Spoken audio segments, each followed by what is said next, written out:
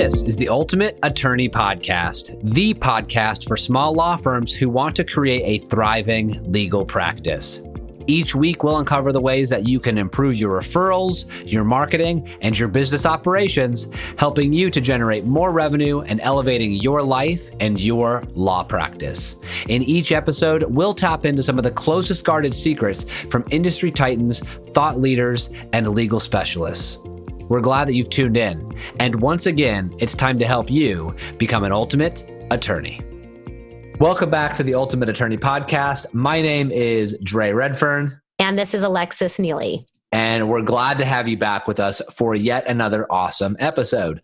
In this week's episode, we're going to cover a topic that many of you may be challenged with or have been challenged with over the last few years. And that is getting your spouse and or your family on board with you building your law practice. There's a lot of emotions that go into this. There's a lot of ups and downs. There's a lot of facets to consider. And if you can get over that hurdle and get to that next step and have that law practice that you're really looking for, well, then that's amazing. But for many individuals, constantly going home and feeling uncertain with their partner's feelings about their legal practice or having that emotional sort of discourse around it, there's a lot of stuff that we want to help you overcome in this week's episode.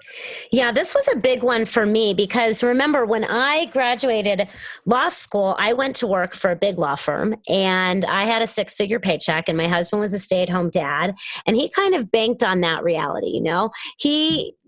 That's what he expected was going to happen. So 3 years later, when I talked about leaving the security of that six-figure paycheck, he got really nervous. So I understand this issue myself very well. He did not come from an entrepreneurial family himself, and he wasn't so sure about the idea of me going out on my own and launching a law practice. And was he going to be taken care of? And was I going to be able to support the family? And he did like the idea that I wouldn't have to commute an hour each way, which I really liked as well. But he wasn't so sure about the financial piece. And we're hearing that quite a bit from many of the lawyers that we work with at New Law Business Model, that this is an issue that they have to overcome as well, is how do I get my spouse on board?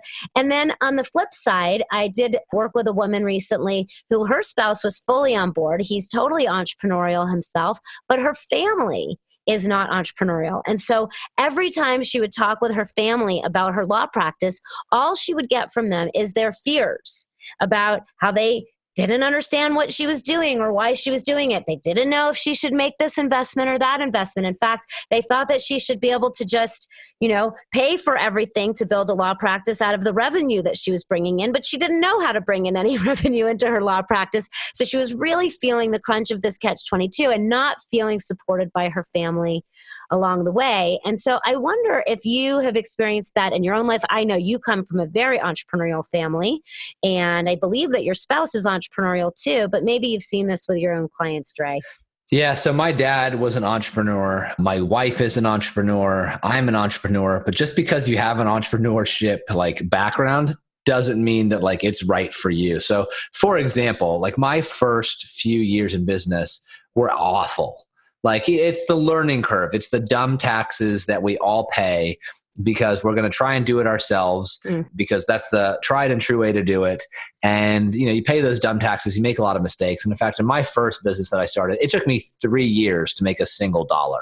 That's how bad it was. And this wasn't when I was in my teens. I was in my 20s. I had already had business experience. That business, it took 3 years. And so entrepreneurship, even a background doesn't necessarily make it easy, even if you have the right individuals around you, even though those individuals might be a little bit more understanding of the entrepreneurship journey. So but my wife doesn't identify with that. I mean, the first moment where she decided she was going to start her business, she made six figures her first year as a photographer. And that doesn't happen in that field of law. Or the field of photography. So I think that it does help to have entrepreneurship around you or in your family, but it doesn't necessarily mean that obviously anything is guaranteed.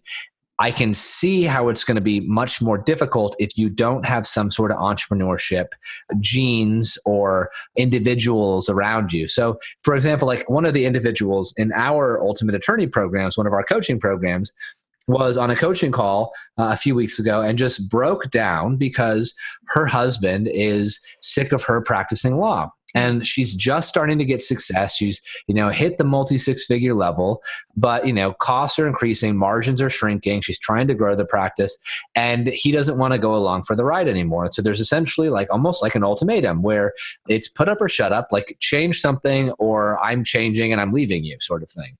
That's a massive sort of ultimatum when it comes to practicing law. Not saying that that's going to happen to all of our listeners, because that doesn't necessarily happen very often, but these sorts of things are out there. And it's a really sort of interesting scenario because, in my opinion, when it comes to entrepreneurship, it is usually a 2 to 5 year journey until you really get the momentum that you need to scale it to the next level. Now, that could be shortened if you have the right mentors around you, if you are in the new law business model, if you're in an ultimate attorney program, if you have some other mentor somewhere else, that time can be shortened, but that doesn't necessarily mean that the individuals around you are going through the same sort of coaching calls and experiences and all of the things that you are. And because they're not necessarily quote unquote drinking the Kool-Aid, they're not involved in it, it's difficult for them to relate to those facets that you may be going through. So this is why individuals massive personality brands like a Tony Robbins or a Brendan Burchard or whatever else, they give you the tools necessary to then take home to explain what you went through for your family, for your significant other, for those individuals, to get them more on board with whatever changes you may be actually instilling in your life. Because most times, if you go to a seminar or any sort of event like that or any coaching program, you come home and you're super excited to tell your spouse or significant other, you're like, I can't believe this. I'm excited to do this and this and this and this and this. And then they immediately take a really sharp needle and just stick it straight through that balloon and just blow it up because they don't understand a word you're saying. They can't relate to it. They don't get it. And so the easiest way to handle that situation isn't necessarily oh, tell me more about it. It's, I don't get it. And so this isn't great. And fear sets in and all of those negative emotions. So there's a lot to sort of unpack here. And from our clients, we see it, even though I'm super quick start on the Colby index and I have a bunch of ideas, even individuals around me have to rein me back in on the entrepreneurship side. But in the field of law, we see this so much with many attorneys out there. And so, Ali, I feel like it would be worthwhile to really give them some of the action plans or steps that may help them make this easier or make the transition to the home life easier. Because if something big happens at work, you want to be able to go home and have your significant other celebrate that with you instead of burst that bubble. Absolutely. And, I have to imagine that back in the day, if it had been 3 years since, it took you 3 years to make your first dollar, I have to imagine that if you had not come from an entrepreneurial family, you might have quit sooner. That for people who do not have the support of their family, if you're a lawyer, you don't have the support of your spouse, the biggest risk is that you will quit because you don't have that support. So what do you do if you don't have that support? Because the truth of the matter is, I think one of the most important skills in any business, whether you're a lawyer or any other kind of business person, is persistence. Is that you keep going, you make the mistakes, you learn from the mistakes, you grow from the mistakes, and ultimately you will figure it out. And as Dre said, yes, you'll figure it out much sooner if you have people like us to help you shortcut. And if you give up, you'll never get to the prize. And so if you have a spouse who is continuously encouraging you to give up, what do you do? So here's one thing.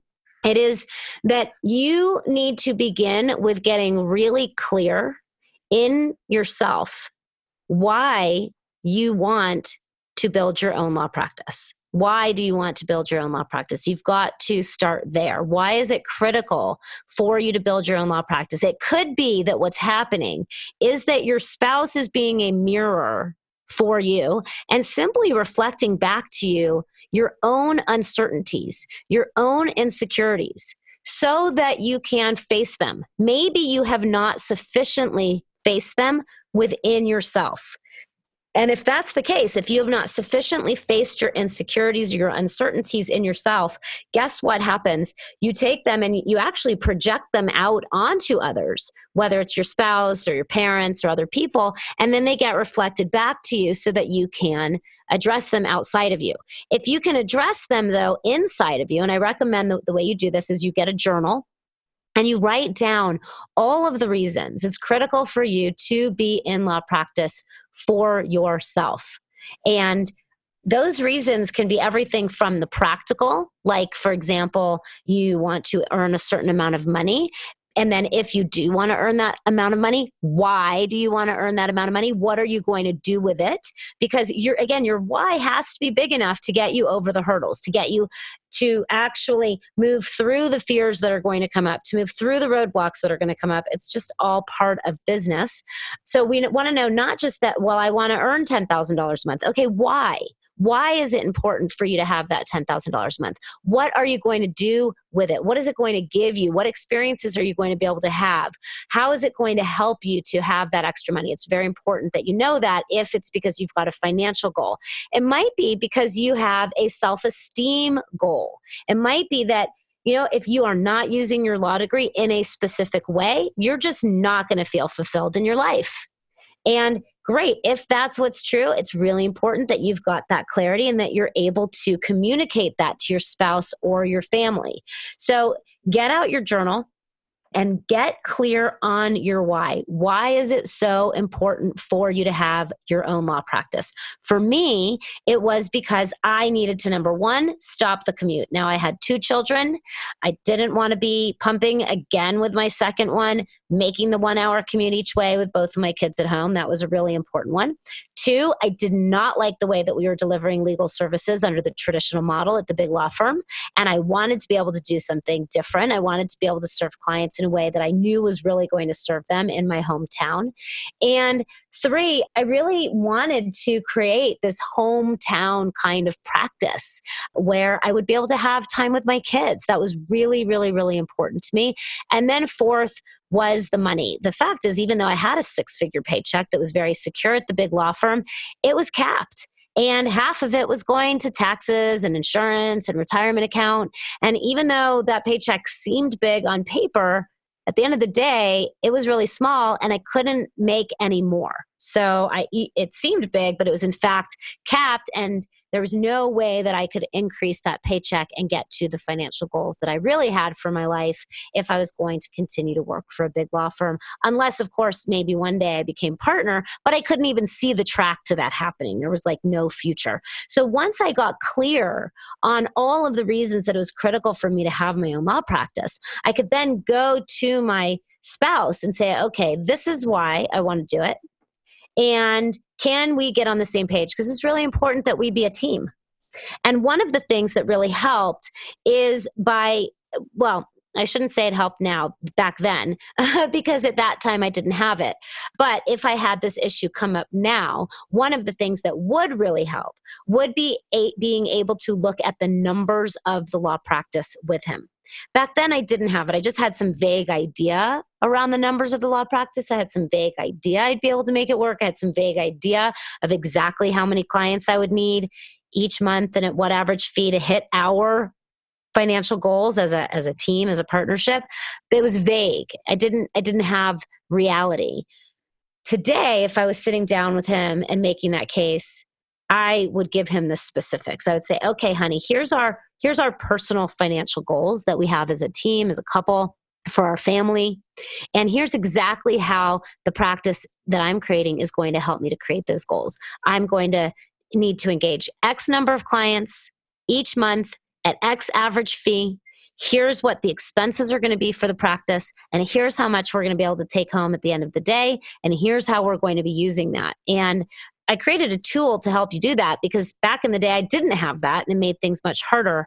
And you can get that tool yourself at moneymapforlawyers.com and you can use it. You can actually go through it with your spouse. And when your spouse or your family sees that you're taking this business thing seriously, really looking at the numbers, really looking at the time that you're going to put in, really looking at how you're going to utilize your calendar and free up your time based on knowing the specifics, I think that they're going to change their tune about how much support you get, but you have to show them that first.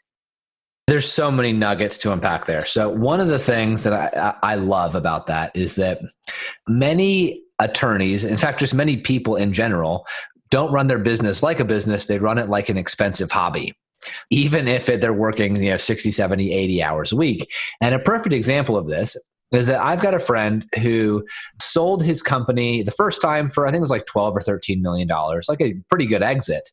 And then started another company, sold it for low seven figures, and didn't really have to work anymore, but started this business, and it was like a magazine sort of like publishing thing, and was just losing money every single month for like years.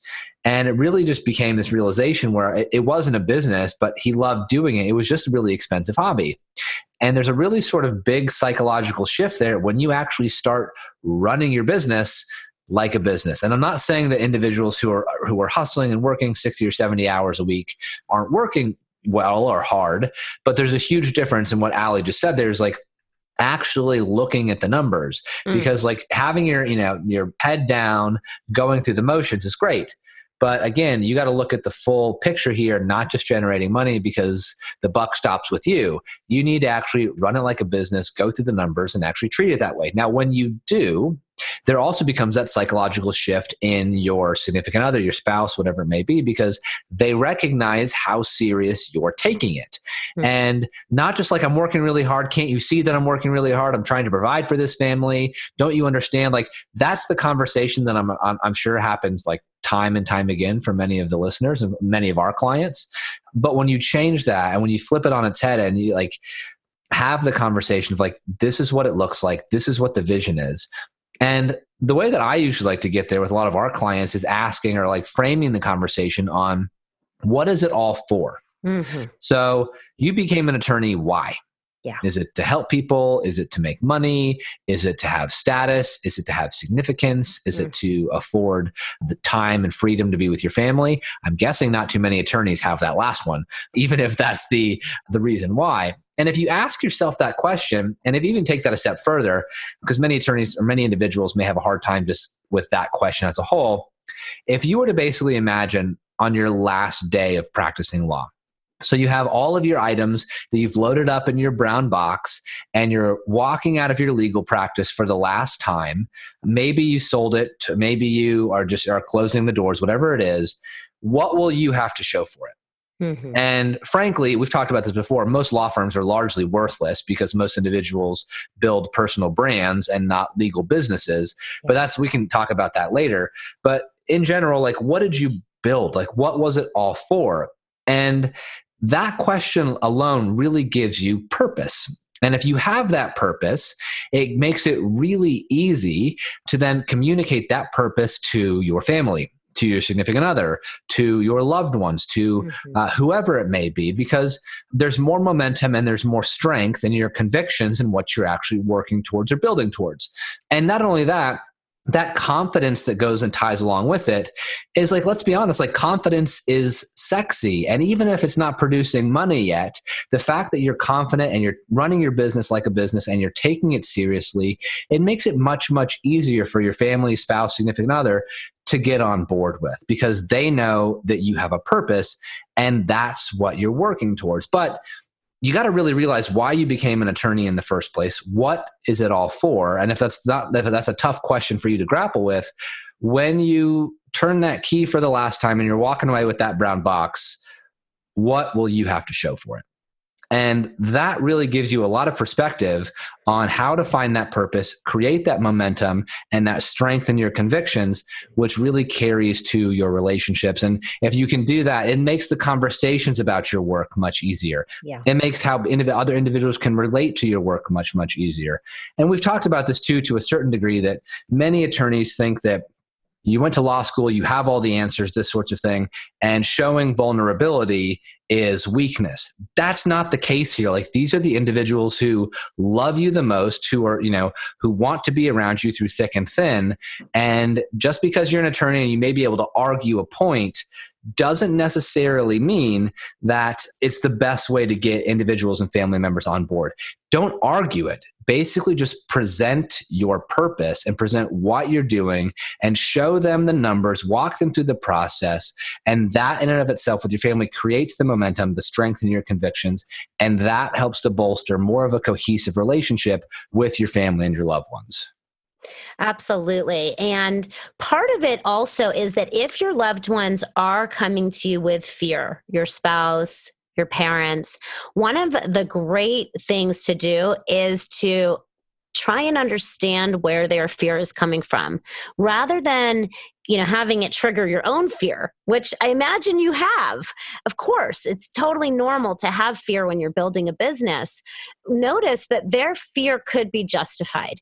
And if their fear is justified, maybe your fear is also justified. That doesn't mean to run away or to not move forward with building your law practice. What it means is to take the actions that are going to be most likely to lead to your success. So maybe you don't really know how to work with the numbers of your law practice. Maybe you aren't sure about how to be a business person.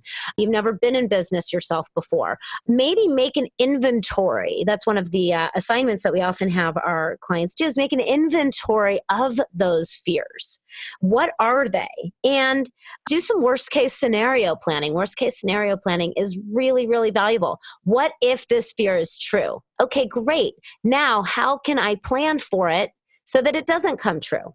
Maybe I can learn how to manage the numbers of my business. Maybe I can learn how to look at those numbers in a way that lets me see exactly what I need to be doing next. Maybe I need to learn how to engage clients so that I know that no matter what, I can use my law degree and offer a valuable service and get hired. And if I knew how to engage clients and get hired by people I love to serve, well, then maybe that would address the fear. Because now I wouldn't have to be afraid of running out of money. I could just go out and engage more clients. And then the next step would be, maybe if I know that I can engage clients, I know that all I have to do is educate people in my community. Well, the next fear might be, well, you don't know how to educate people in your community. Okay, great. Well, you could learn that. You can learn how to educate people in your community. And so if we take those fears and we don't try to push them away, we don't defend against them, but instead we say, okay, my spouse is afraid. What is he or she afraid of? Oh, am I afraid of that too? Maybe I am. Okay, great. How can we address that together as a team? So the only time that your spouse or other family members are going to keep you from creating the law practice that you truly want to have is if you aren't rooted in your own self about why you want to have that practice. What is it all about? Exactly like Dre was saying. Why is it so important to you? And then if you are actually willing to meet their fears and your own so that you can create a plan to come up with all of the specific things that you'll need to do to create the law practice of your dreams. And I promise you that if you take baby steps towards whatever your vision is, and don't expect it all to happen overnight, that you will be just absolutely shocked in just 3 months, 6 months, 9 months, a year, how much you can accomplish towards taking those steps towards your dreams. And then you look back and it may seem like all along, wow, this is taking a lot longer than I thought. But then you look back and you think, whoa, I created so much more than I could have imagined in such a short period of time. So it really does start with your commitment to meet your spouse and their fears, meet your family and their fears, meet yourself in your own fears, come up with a plan to really take step by step, baby steps every single day towards the clarity of what it is that you want to create. What kind of a law practice do you want to have? Who do you want to serve? We'll cover that in another episode. How many clients do you want to be serving? How much time do you want to be putting into that law practice? How much do you want to be making in your law practice, taking home from your law practice? How many clients will you need to engage each month to be able to serve those or to be able to take home that amount of money in the amount of time that you have meeting your personal financial and time goals. And again, we've got that tool for you at moneymapforlawyers.com. And so, Dre, if there's anything else you want to add, I'd love for you to do that here, and then maybe also let folks know what we've got coming up next. Yeah. So, there's one final quote that I probably want to leave everybody with, and it's a Bill Gates quote that you may have heard before. And it's that most people overestimate what they can do in 1 year and underestimate what they can do in a decade. And that's just so pertinent. Like, just looking back on my life thus far, when you're in the trenches, it feels like, oh my gosh, how, when is that finish line going to come? But once you start to get a little success and that snowball becomes more or less like a bigger snowball, then it gets bigger and then it becomes like an avalanche. You have all of this like forward momentum. And when you look back on it, you really say, just like you said, Allie, like, my gosh, like I've really done a lot of great things. And so just have a little bit of that perspective. Like, you're in it, you're in the grind. And yes, it is difficult at some moments, but as long as you have that purpose figured out, you are working towards something bigger and brighter for your future. And so this is a great episode. I think we've got, there's just so many things to unpack it for individuals to think about, whether it's their purpose or what is it all for, how they relate with their family. And I think that this may be one that maybe some of those individuals have to go back and listen to again. But while they do that, or while you wait for the next episode, which is going to be on when you need to use credit and really the best ways that you can take on debt when it comes to growing your legal practice. So that's what we have in store for you next week. In the meantime, go listen to this episode again, and we're looking forward to seeing you in the next episode of the Ultimate Attorney Podcast. Hey there, Dre Redfern here, and we appreciate you listening to this week's episode of the Ultimate Attorney Podcast. Now, before you go, I have 3 quick things for you. Number 1, if you're not already receiving our free premium content, then go to ultimateattorneypodcast.com and register on the right-hand column to receive all of our best free resources. Now, when you do, we'll send you access to our next level law firm boot camp, which is a 7-day video series to help you reduce the stress of running your law firm, create more revenue predictability, and sell your services with greater ease, and it's all completely free.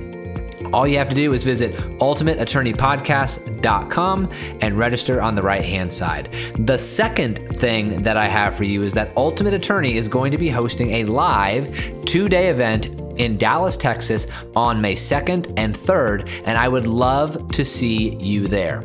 During these 2 days, we're going to walk you through our 6-part process to help you level up to create a 7-figure law firm and show you how you can radically scale your law firm to meet your goals.